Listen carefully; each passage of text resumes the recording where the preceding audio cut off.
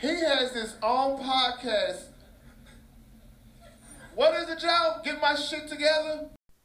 Welcome to the Getting My Act Together podcast for Tuesday, May 10, 2022. I hope your week is off to a great start, and I hope you come to Limerick Comedy tonight and see an amazing free comedy show. And you know what? I'm not even going to tell you it's free anymore, because if I say that, it sort of devalues what actually happens in the room. And that's disrespectful to the performers and all the people that come to see it. So, come to Limerick tonight. It is going to be insane. We have is a failure to communicate. We have some amazing comics. Making his return to Limerick Junction and leading off the show is Aaron Chastain. I have not seen him do stand-up comedy in too long, and I'm looking forward to seeing it tonight. He's going to be followed by two comics who are making their Limerick debuts. First, Anant Gupta, who I saw rip the Laughing Skull open mic a few weeks ago, or a couple months ago. It could be 6 years ago. But Anant Gupta has never done Limerick, and I'm thrilled that he's doing it tonight. And he's going to be followed by relative newcomer to Atlanta, John Schreck, also making his debut. So, got some young up-and-comers kicking off the show. Chastain's been out there for a while.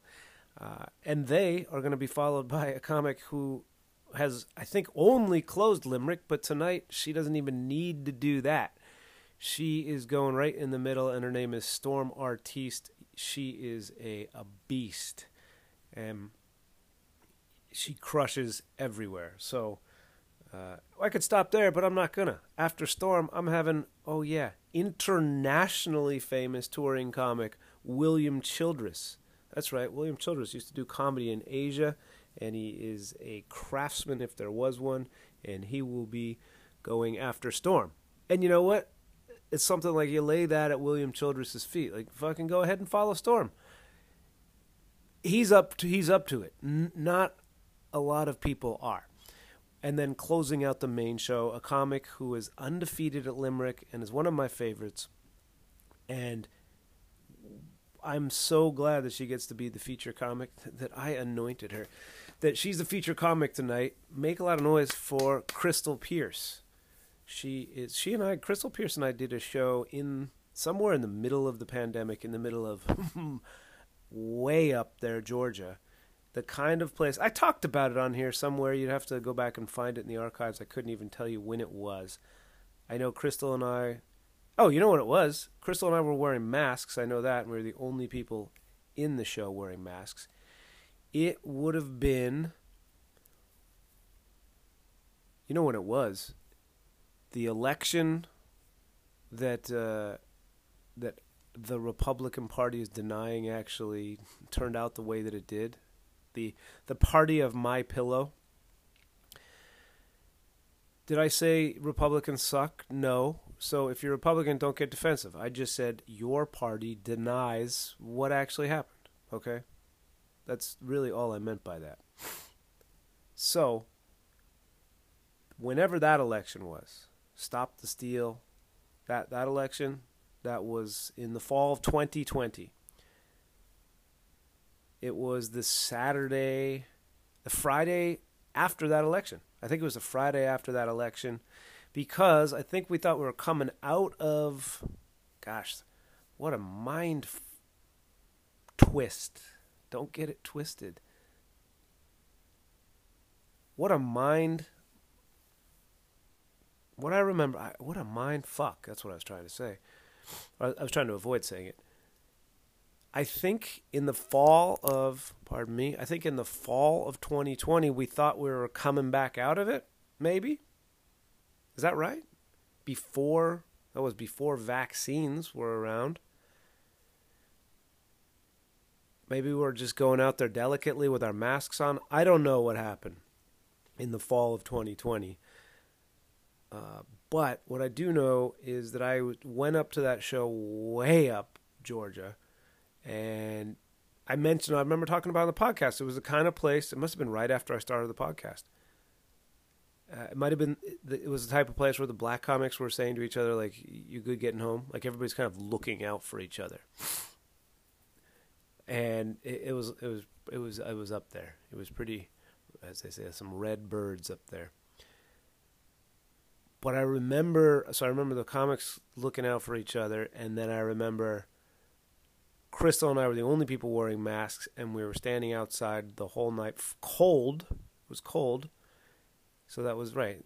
That makes sense for a November show in 2020. And what? There was more to it. I remember that. I remember Crystal and I just lost the plot thinking about the weather. I'm sorry about that. Crystal Pierce's closing limerick. What else do I remember about? Sorry. This is the mindfuck of the pandemic. Is I remember Crystal and I both said, this is the last show we're doing for a while.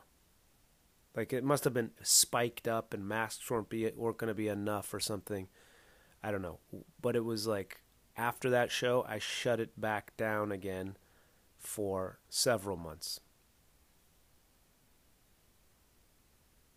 I remember I had a good time that night.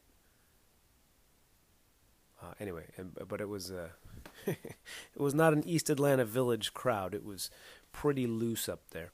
Crystal and I love Crystal, and I'm glad she's closing. So come to Limerick tonight. That's the point of this. Me trying to trace what happened at a show 2 years ago or a year and a half ago.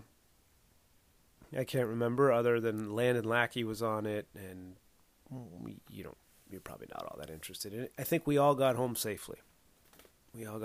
So that's Limerick. I just want to get that out of the way before I forget. And also, I'm only hosting the main show tonight, so if that entices you to come over, it can entice you two ways. You can be like, oh, sweet, he's not going to be there the whole night. Maybe I'll come over later around 11 and watch Lightning Round because he's not going to be there. That's fine. Or you might be like, oh, shit, he's not going to be there the whole time. I better get there at 9 o'clock to hear the bullshit he's going to talk at the top of the hour. And you know what? I encourage you to do that because I'm going to go back to working out that Florida bit that I loved and think is important, but kind of just got left in the dust when I started moving into talking more about pandemic and political stuff in my act, getting my act together over the last year or so. The Florida act is the Florida bit, I should say. I tried doing it on the podcast. I think one of them's called like Alligator Gators. So, I don't. Sorry, this is not interesting to you. It's probably in the first 10 or 20 episodes of the podcast, and I believe it has alligator in the title. I'm not going to stop and look it up because I told you I've made a commitment. I will never, while we are talking, I will never use the internet or to look something up. It could already be, present on my phone and I could read it to you, but somewhere back there, meth, gator. Anyway, that's what I'm going to be talking about at 9 o'clock. Come over to Limerick Junction. And again, if me being there early entices you to come early, please do that. If me not being there entices you to come late, then do that. But you know who's hosting Lightning Round tonight? Nikki All Caps Murphy. So it'll be a good time. Nick also, and then I will move on to what I want to talk about, which is my manual dexterity, my cat-like reflexes. Nick, in addition to being a hilarious stand-up, is also very clever with the videos online. And he made one of our friend and former once and forever Pizza Mike co-founder Brian King. If you're knowledgeable about Atlanta comedy, you will know that over the weekend, Brian King, so it goes like this: Chris Rock, Dave Chappelle, Brian King, one of the nicest people you will meet and one of the funniest dudes you'll ever meet. Some woman fucking smacked him in the face at a show. I don't think it was necessarily, I don't know, I haven't talked to him, I just traded a text with him. I don't know, I think it was just some lunatic woman. I'm not certain that it was about anything he said. I believe it might have just been he was there at the wrong time, wrong place, and she was upset about noise or some shit. But So go look at Brian's video. Brian got fucking cracked by this woman, and then he took it like a champ. He just kind of laughed, and he had a joint that fell on the ground. And he picked that up. Also, boys, Chris Rock included, get your goddamn hands up. Anyway, Brian is one of my favorite people. If you go to his Instagram, and you should follow it, it's bkingblingbling. It has video of, I think if you go to if you scroll back maybe a couple, at least it did this morning when I looked at it, there is like footage from a backyard looking show, and this hysterical woman came up and smacked him. The second video, though, is doctored by Nick Murphy, who adds music, intercuts it with Oscars footage, Tom Hanks saying, "Houston, we have a problem," and just makes it absolutely hilarious. So Nick is very good at making online content. He's a very funny dude. Yeah, what is the deal with people attacking comics? Well, I know what it is exactly. In psychological literature, you call it suggestibility. And it's related to the social psychological concepts called availability and accessibility, right? You don't know that you can slap a comic. You don't have that in your brain as a possibility, a knowledge structure, knowing that you can do that unless you have it available in your brain. And you have it available in your brain by watching a movie star smack one of the biggest comics in the world on the fucking Oscars, right? So that's available. And then in addition to availability, it's one thing to have it in your brain. It's another thing for you to be able to draw on it and use it as a guide for future behavior. And you do that by having it what's called accessible. So it's one thing to be in your brain, and then not everything in your brain is accessible simultaneously. Anyway, this woman fucking cracked Brian. And that's 3 in like the last month after Chappelle. After that guy got disfigured after he tackled Chappelle. Brian handled it differently, and it didn't look like everybody didn't kick the shit out of this woman. Brian laughed, and the woman, I don't know what the woman did. I didn't see the rest of it, but Nick's video mock-up of it is pretty funny. And if you're not following both of those guys on Instagram, you're missing two of the funniest people that I know. And I know a lot of funny people. I know a lot of funny people that don't even do stand-up. Because you know what? Funny feels good. So does money. I know, you greedy bastards.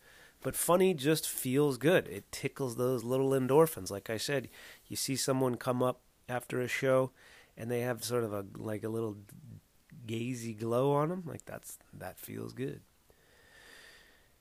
So yeah, Nick will be hosting Lightning Round. Please come over. What I was going to mention very quickly was my cat-like reflexes. Earlier this evening, we have a little Tupperware box of celery, and I was looking for just something to fill me up, and I didn't want a bunch of crackers and chips, do you do that at night? It's like we are challenged in part because we eat when our 3-year-old eats. So our dinner is like at 6 o'clock. But I'm rarely asleep before 1 o'clock. So later on, like at 9, I'm like, all right, is it time for dinner? So and my wife's the same way. And what we end up doing is just eating a bunch of fucking chips and pretzels. And that doesn't do anything. Neither does goddamn celery. So might as well just eat dirt. But yeah, so our eating has been thrown off since we have this child. And you know what? It's been thrown off because we haven't adjusted to it. That's all it is. So we eat with her around 6, 6:30. And then, like I said, 3-4 hours later, it's like, I'm still hungry. And by the way, I'm going to be up until 12:30 or 1. So tonight, I took a little more charge and didn't just... We have almonds. We usually have almonds. Now they cost more than the weight of gold. Almonds usually do the trick because they fill you up. But just chips and pretzels, it's a no man's land, my friends. So tonight I grabbed out of this little Tupperware box like 4 celeries. Is that what they're called? Units of celery. Not big monsters. They're chopped up, so they look like you'd put them on a crudité. But these, I swear, have been in the fridge for at least a week and a half, 2 weeks. My wife she's not big on letting things stay in there, and I'm not either. But occasionally we do have a meal called fridge clean out. And, fingers crossed you don't get sick. But I picked up these 4 or 5 pieces of celery and was walking to the bedroom or wherever my wife was to ask her about the shelf life on celery, because celery seems it tastes like plastic. It seems, like it's almost artificial. Like what else in the world has the same texture of celery? Like a tennis ball? No, I don't know even. How do you describe what it's like biting into celery? It's kind of cool tactile sensation, to be honest with you. And then, of course, you're left with all these guitar strings stuck in your throat. It's an interesting, flavorless, boring, yet tactily, however you say that, pretty satisfying to just bite into a celery. Probably more satisfying to just bite into a piece of celery and leave it there. Because those strings kind of jank it up. Well, those are the connective tissues in the celery, sir. They have to be there. Or the celery is not going to have that crunch to which you allude. I was walking to the bedroom to ask my wife if the celery had an infinite shelf life. And I imagine walking with your left hand at your side, right? Like you're about to draw a pistol. As if you didn't conceal your weapon and it was on the outside today. Neither one of them will have permits. That's not going to be mandatory. But imagine you had a pistol on your left hip and your hand was there. And then imagine your right hand is twirling your mustache like you're an evildoer, like you're a juggler. You're twisting your mustache, right? That's essentially me. And women get mustaches too. Imagine that's me eating a piece of celery. Okay? So I'm eating the celery with my right hand, walking. The other hand down by my holster has the other pieces of celery. I somehow looked up, it slipped, whatever. The celery in my right hand fell while I'm walking. So from my twirling my mustachio and my shoulder height, it fell, and instinctively, like a cat that you hold on by its legs, like a pig over a spit, and you release it. Not that I've ever done that, I don't think, but I've seen it happen where you're holding a cat and then you probably work for a dog too. I don't know why cats get all the credits. You have to fucking turn your legs around. You let the cat go, the cat flips around, lands, and walks off and says, God, people are really assholes. I dropped the celery and with my left holster hand, quick draw McGraw, slap it over, without even looking down. I slap it right over my belly as if I'm quickly putting on a seatbelt in an airplane. Bam. And lo and behold, I caught the celery. And I had to stop myself from telling my wife how great I was. I was like, you know what? The people who listen to this podcast would really find this fascinating. And that's it. That's the whole story. It was in a nanosecond the celery fell, and I was just like Matrix, Born, Supremacy, bam, I had it all. And I just started eating. And I said to my wife, celery have any shelf life? And she goes, nah, probably not really. So I just ate it. And so far I haven't puked. I'm not drinking tonight while I'm recording this podcast, just because I started recording it too late. And like, what's the point of like, hey, it's 11:30. I think Anyway, I missed my drinking window tonight. But what I did have was a few bites of chocolate chip ice cream. So I'm a little hopped up on the chocolate chip. Chocolate chip, dude, I've never heard you talk about ice cream. Do you have an ice cream thing? No, I don't. As a matter of fact, I don't have much of a sweet tooth, to be honest with you.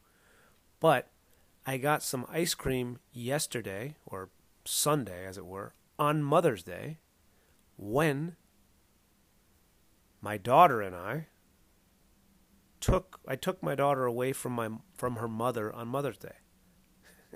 Moms out there like, that is a great gift. Thank you. I thought so too. But my wife is obsessed with my daughter, as I've told you, and would just as soon spend all day in front of her playing with her, or as we call it, partying. But Sunday was an interesting start because the girl got up at 4:50 a.m. And she got up because she wet her bed. She's 3, okay? She's not 17. She wet her bed. You know why did she wet her bed? Because she's a big girl. That's why. Who doesn't sleep in a pull-up anymore. And occasionally accidents happen. So we heard her get up, and not even because it was, just because I'm a good man. Not because it was Mother's Day, but at 4:50, I got up and went into her room because I heard her use the bathroom. And I said, hey, girl, what's going on? And she was like, I'm getting dressed, putting on daytime clothes. And as you've heard me say before, we have to sometimes tell her, like, it is not fucking daytime yet. And it's really not daytime for your mother and me. So I didn't make a big deal. We've done a fucking brilliant job. If we've done one thing, we've avoided, I think, making pee and poop a deal, an issue. Like I think she has zero self-consciousness about it. I don't think it's a deal. But I've heard about people like forcing potty training or making kids self-conscious about peeing and pooping, and we were effortful in not trying to do that. You know, which is now like why my daughter will be like in a grocery store and go, I need a wipe, please. You know, she's pretty at peace, I think, with her bodily functions, which is very important, you know, to your, you know, feeling good about yourself or not feeling. You'll have enough things to feel ostracized from the world without having to worry about doing the same fucking thing that every other person does, except for girls who don't poop. So I don't think she has any issues, but I still, I don't think I even said, is the bed wet or anything? I just kind of felt it, and it was wet, so I took off at 4:52 a.m. I took off the sheets, and she pees in a small radius, but or small diameter, small whatever, circumference. I took all that stuff off, and I threw it into the washer and started it at 4:52 in the morning, and then remade her bed, just remade it, right? New blanket, new everything. And I'm like, all right, girl, you want to get in? She's like, no, thank you. And I was like, but it's nighttime. It's still like, and I tried to visually explain, like, here's when you went to bed. Here's when we get up. We've only crossed this far in the timeline. But she's lacing up. She's putting on pants. She's putting on a shirt. Later, she would put on, at like 7 a.m., she would put on her tap shoes, which, you know, you're going to hear about that in a small little house with hardwood floors like ours is. So, 4:50 in the morning, I said, okay, well, Mom and I are going back to sleep. Our rule with her is, our guidance to her is, stay in your bedroom. Right? It's not time to get up and party, right? Which she wants to do. She has a pretty good life thus far. It's not time to get up and just go nuts. This is still time when we're supposed to be convalescing. We're supposed to be resting. Your two senior citizen parents are trying to get some sleep. So we say, just if you want to be up, or if you're going to be up, you don't have to go to sleep. We don't want to force that. And what are you going to do? Fucking go to sleep, dude. I told you, go to sleep now. How come you're not asleep? Fall asleep, motherfucker. Don't make me come back here. You better sleep. Well, okay, well, dude, I'm in there like tweaking out, waiting for you to come back and fight me. So we just say, all right, we're going back to sleep. We don't say go to sleep, but you have to stay in your room until it's morning time. And never really do we... No, she's good. So we don't have to, like, fucking hold the door. I think, fortunately, she's kind of, I don't want to jinx it, but I think she's kind of on the other side of the terrible twos or the threes or whatever that I was battling with late last year. And maybe part of her being past it and being over it is I'm a better dad. I'm much more, I tell you, I'm trying to be a better dad every day. So maybe I'm influencing it. Maybe it's just, she's just tight. And I shouldn't fucking jinx it because we're going to be on a couple airplanes in the next coming months and we'll see. She'll be like, oh yeah, you don't think I still have that in me? Well, watch. I'm going to go under the chair. So she stayed in her room. And then around 7 o'clock, she has a bit of a alarm in her, what do you call that, circadian rhythm. She came into our room and was like, what's going on? I'm ready. Is it morning time? And her mom on Mother's Day said, yeah, girl, it is. And so I said to my wife, I'm like, I'm happy to take her out of here and let you sleep in, in the proverbial or the stereotypical Mother's Day. Dear, today is the one day of the year I will take care of the baby in the morning. I said, you're welcome, but it doesn't work because my wife is pretty dialed in with the girl and attuned and just loves her and wants to fucking hang out with her. So she has a hard time staying asleep if the girl is in the house, is the best way to say that. And she's like, well, I have to make sure you don't fuck it up. I don't think that's it. So it was kind of futile for me to say, I'll take the baby out, but I did say it, and she's like, no, it's okay, I'm going to get up. And as soon as she said, I'm going to get up, I said, well, then I'm going to go down to the basement and sleep for a little more. Might as well, one of us, and you notice in these stories when at least one of us should get a good night's sleep, it's usually me because of the intimate bond between mother and child and the selfishness of father, I suppose. I don't know. So she said she's getting up. I'm like, okay, great. I'm going to go to the basement. And I went to the basement at 7 and slept for like another hour and 45 minutes and woke up maybe even 2 hours, like 9 o'clock. Woke up right as rain. I'm ready for the day. My wife, on the other hand, is on, she's on 6 hours of sleep, something like that, but it's not. And I'd made the offer. I was like, hey, I got you. She's like, I'll just take a nap later.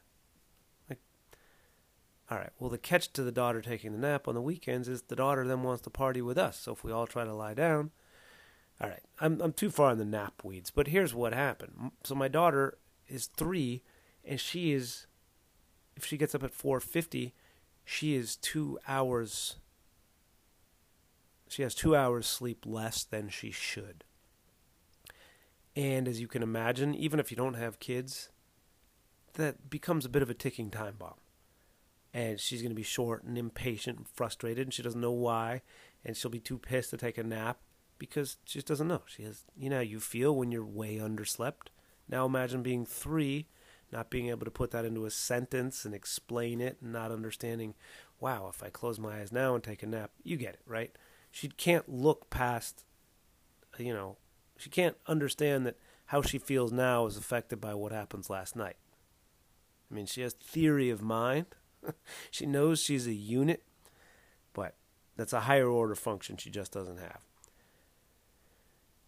So, that is why and my daughter and I do like to have our Sunday outings together. I've told you before, we'll go get on the train and ride it to the airport, or we'll go down to Laughing Skull, or we go to Limerick. I take her to bars. But we like our little Sunday afternoon outings. And so we all made it to, 1:30 or 2 o'clock on Mother's Day. And the girl and I wanted to go see some music. And so I looked around either Sunday morning or the day before Saturday to find out what was cracking. And what there was, and this, you'll know the name, but I don't know if she'll mean much to you. What there was at the Earl Strand Theater in Marietta was a musical tribute with live jazz music to Billie Holiday, one of the iconic jazz singers of all time. I don't know. Have I ever conveyed to you that I'm a big jazz fan? Not like, what do you call it? Not contemporary jazz, but like, I don't know. I listened to jazz like a long, long time. I love it. And have I ever talked about it? Anyway, I'm a big jazz fan. And I play piano. I listen to a lot of jazz. If you ever see my Limerick stories, a lot of times, when I'm announcing the show, I'll put those little flyers up there. A lot of times there will be a music bed that is jazz playing in the background. And now, is music off Instagram? It seems to be.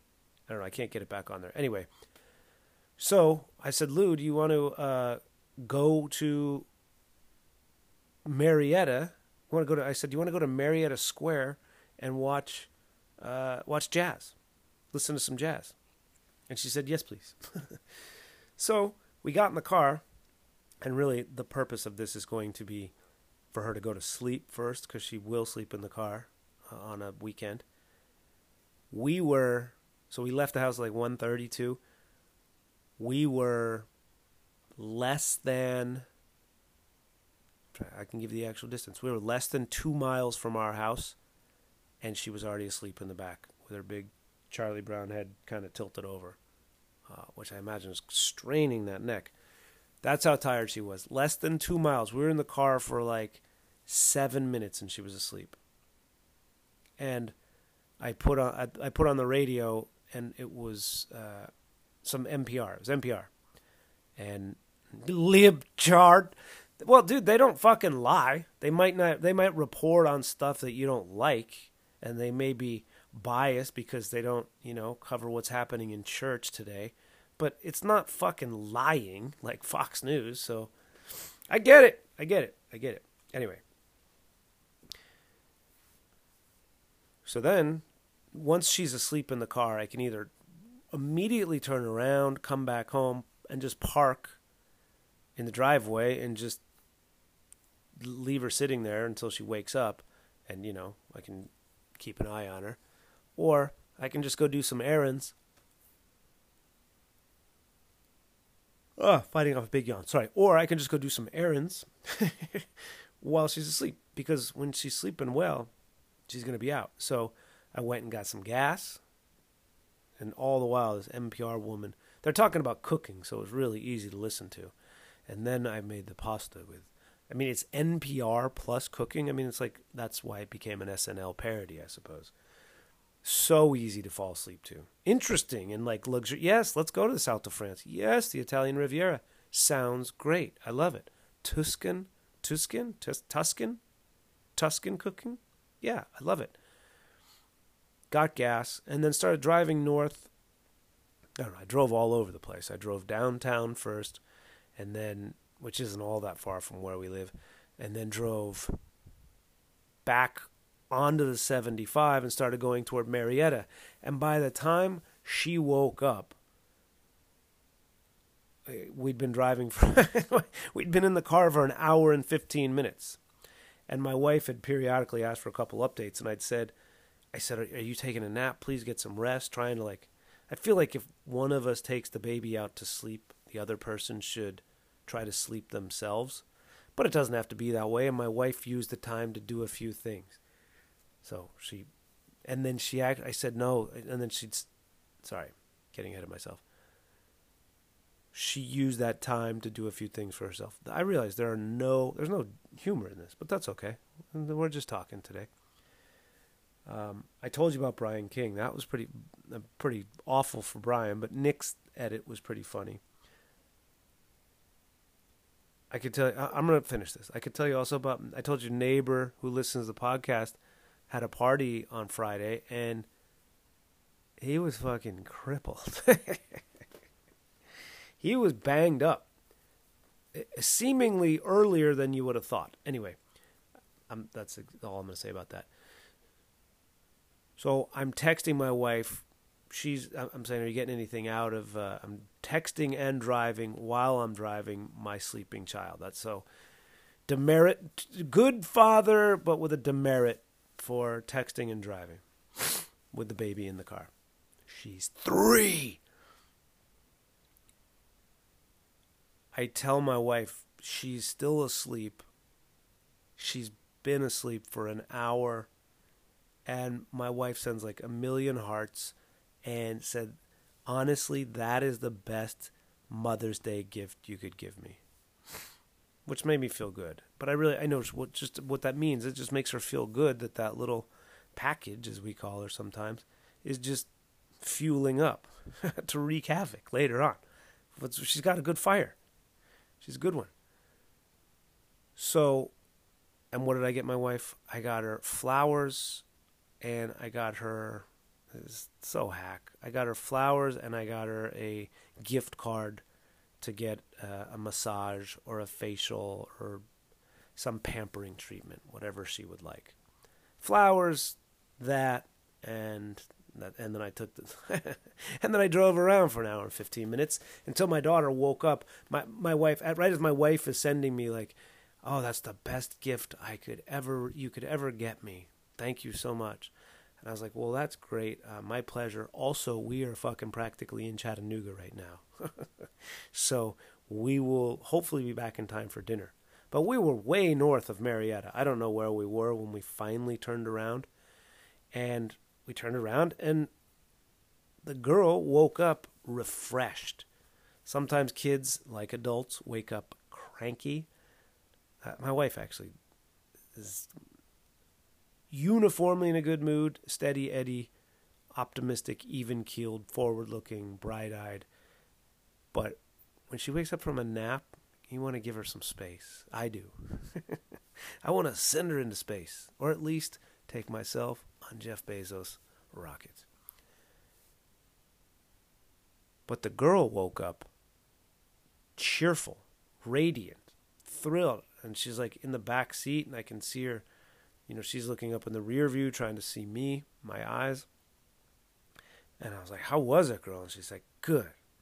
And I said, do you still want to go see some music? And she was like, yes, please. I said, do you want to go to Marietta Square? She doesn't know what that means, but if I say it once, she said, can we go to Marietta Square? So we went, and if you don't live in the Atlanta metropolitan area, what Marietta Square is these places exist all over the South and maybe other parts of the country. And they do in other parts of the country. I grew up in Southern California where everything's fucking brand new seeming. Like, no, we just all started here in 1975 or 1983, and this is what everything looks like. But elsewhere in the country, as you know, there are these small town squares that look like Back to the Future, right? My first vision of seeing those town squares was in something like Back to the Future rather than Marietta Square where you could grow up and, the local Klansman had an office on the corner.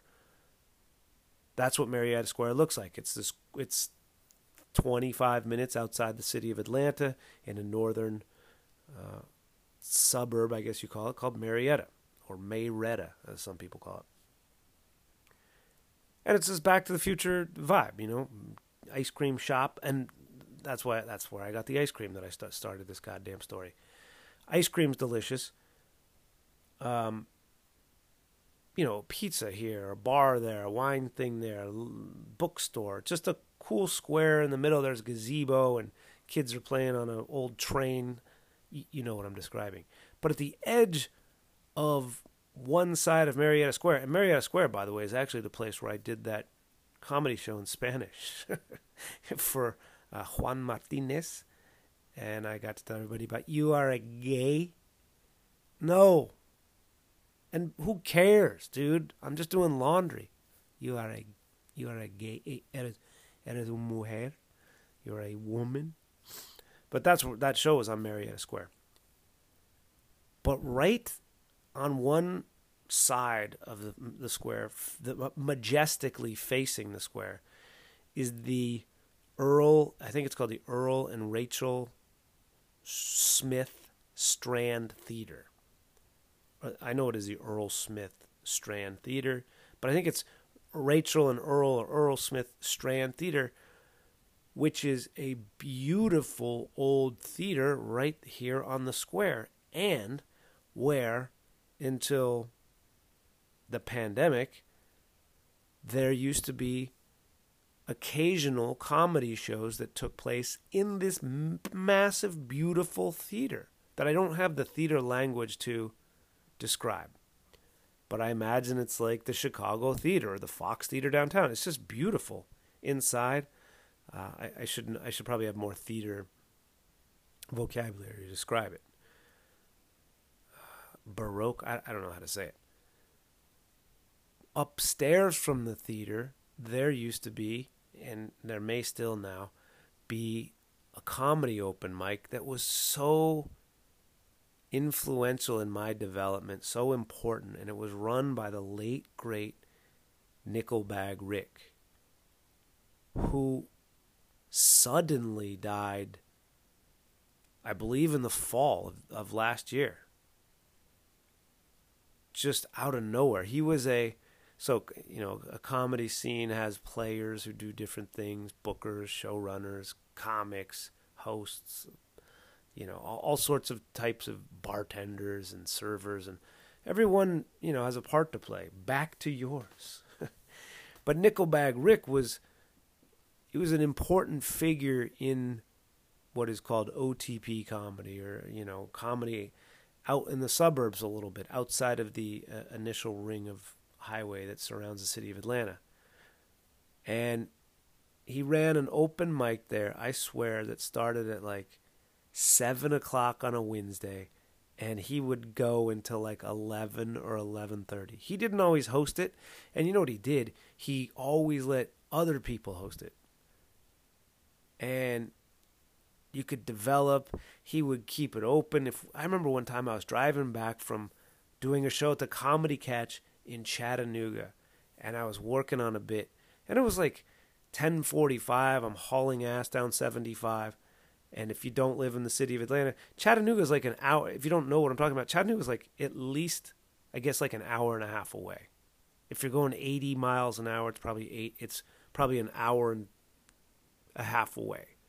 If you're going 85, 90, it's probably more like 100. All right, it's an SAT question. Distance times rate times how badly are you working on this bit? Well, I was driving back from the Comedy Catch, and I did message him from the car. I never had Nickelbag Rick's phone number, I don't think. We would communicate over Facebook Messenger, and I'm like, hey, I'm 25 minutes away. Can I still get up? And he's like, yeah, come on over. And I got there, and there was like the bartender, Rick, and maybe, I don't know, the janitor were sitting there waiting for me.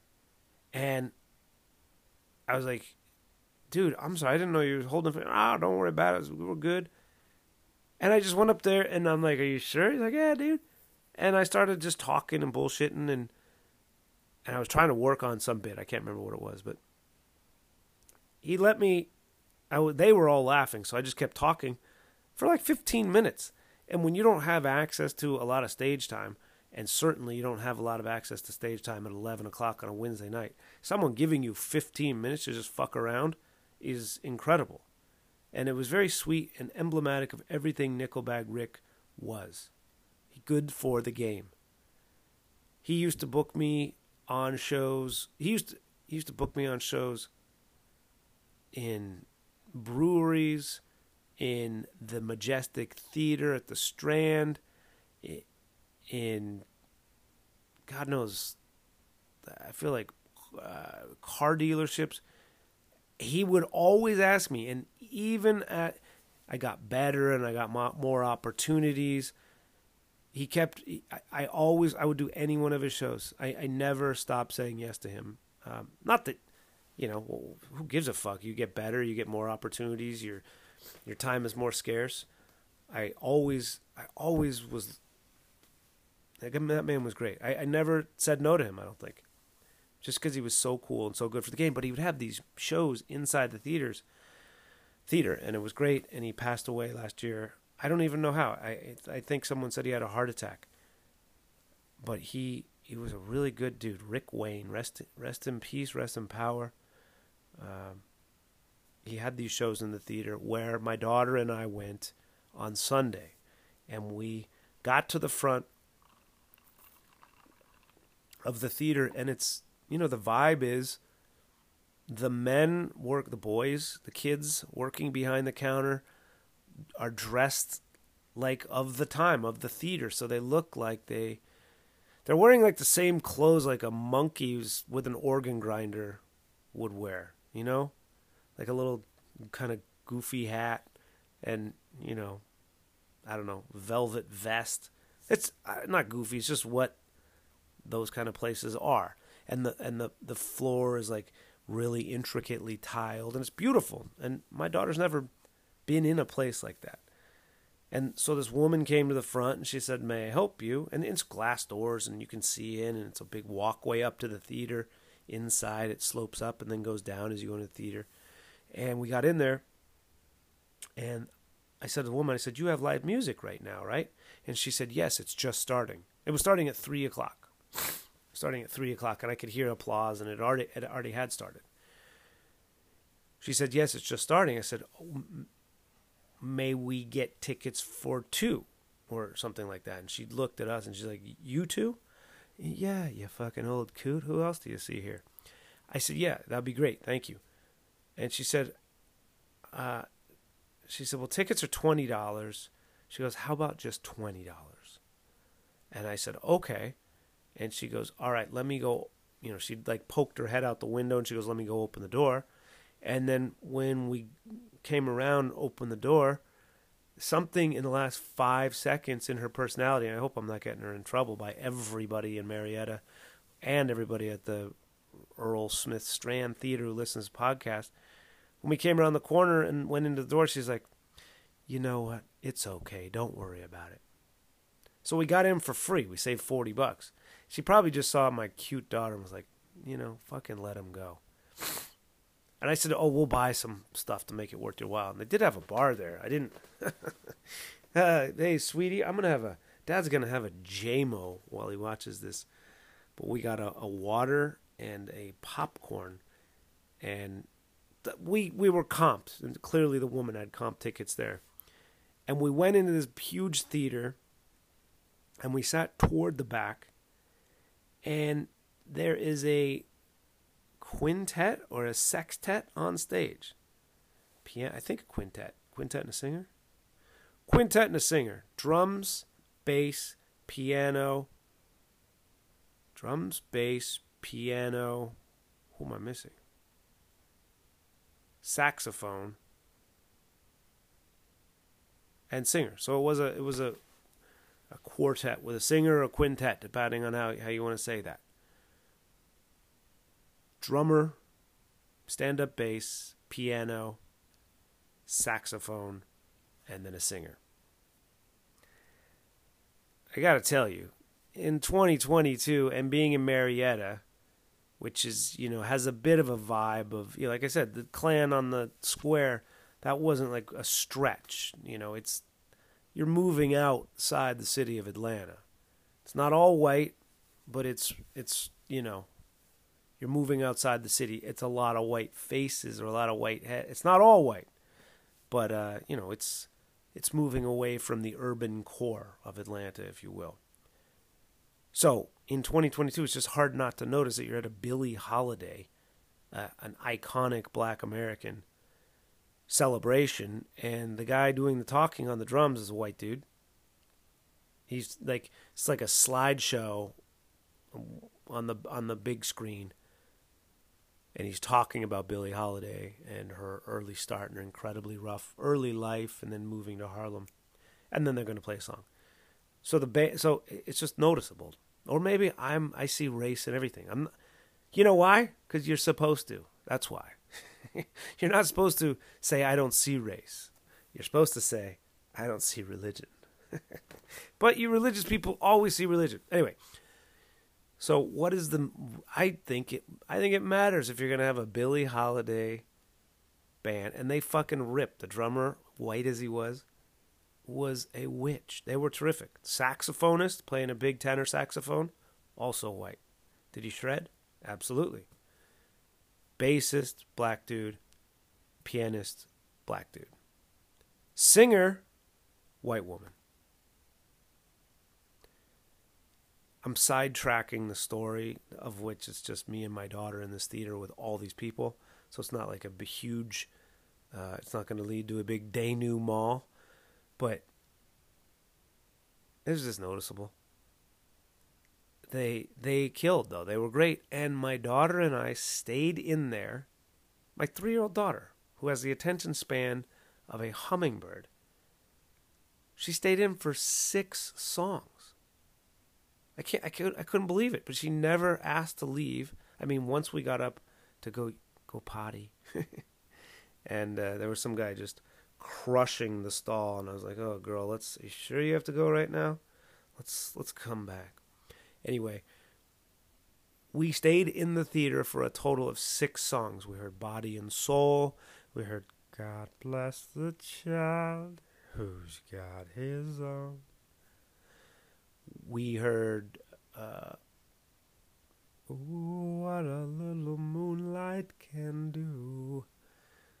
Wait. God Bless the Child, Body and Soul, Fine and Mellow. Anyway, 6 songs. We were in there for probably half an hour. So the guy would play a song, the band would play a song, the piano player absolutely shredded. So did the saxophone. So they all did.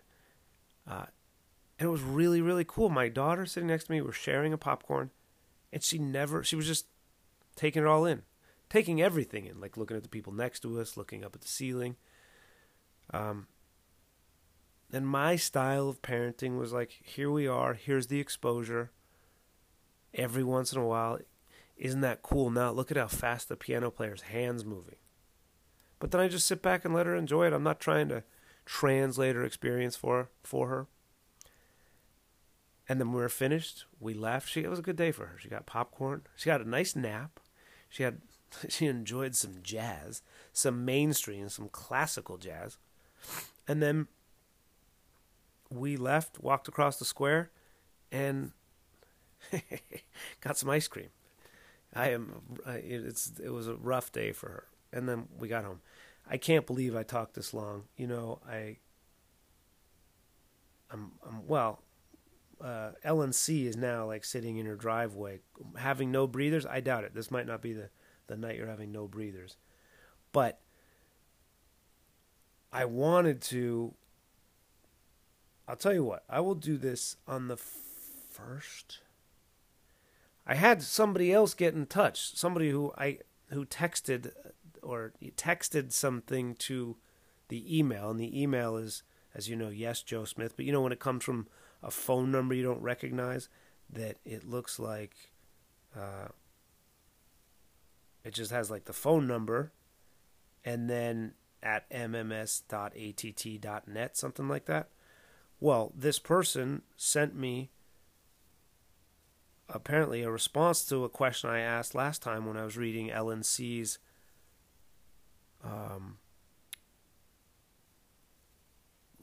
email about her parents going to Christian amusement parks and going to see the Georgia Guidestones. And I didn't know what either of those things were. So I will pick up on this next time, but I will pick up on Georgia Guidestones next time. But I'm going to wet your whistle because we might have another new contributor to the podcast, because they sent me a link from something called geoengineeringwatch.org. I don't know if it is a QAnon website or not, but I like the way they just come out, and I'm joking about that. I don't know if I doubt it's QAnon, but it's about these. Here's what got me like this. What is this fucking website? So I clicked on the link and it says the Georgia Guidestones. One of the oldest or the highest hilltops in Elbert County, Georgia, stands a huge granite monument engraved in 8 different languages on the 4 giant stones that support the common capstone are 10 guides or commandments. This monument is alternately referred to as the Georgia Guidestones or the American Stonehenge. Though relatively unknown to most people, especially those from California, it is an important link to the occult hierarchy that dominates the world in which we live. Okay, pull up a chair. My word, that I saw occult hierarchy. And I'm like, well, yeah, but who fucking writes that? And it turns out it's Geoengineering Watch. So I'm going to read this thing when the next podcast starts, because I'm cognizant of not going too long as LNC is sitting in her driveway after a long night of work, probably wants to get in, soak her feet, and have a good night's sleep. So what will I do? I will read this to you as soon as we start the podcast that airs on Friday. In the meantime, come say hello at Limerick tonight. I will be there from 9 until 10:30-ish, and then after that, you're in good hands with Nick Murphy. Have a great week, and I will talk to you on Friday about the occult hierarchy and whoever sent me that from that text message, keep sending shit in, because I don't want to say your type of crazy, but I don't know what this is, but I like it. So stay in touch. Anybody else, feel free to get in touch. Yes, Joe Smith. Thanks for listening, etc., and I'll talk to you soon.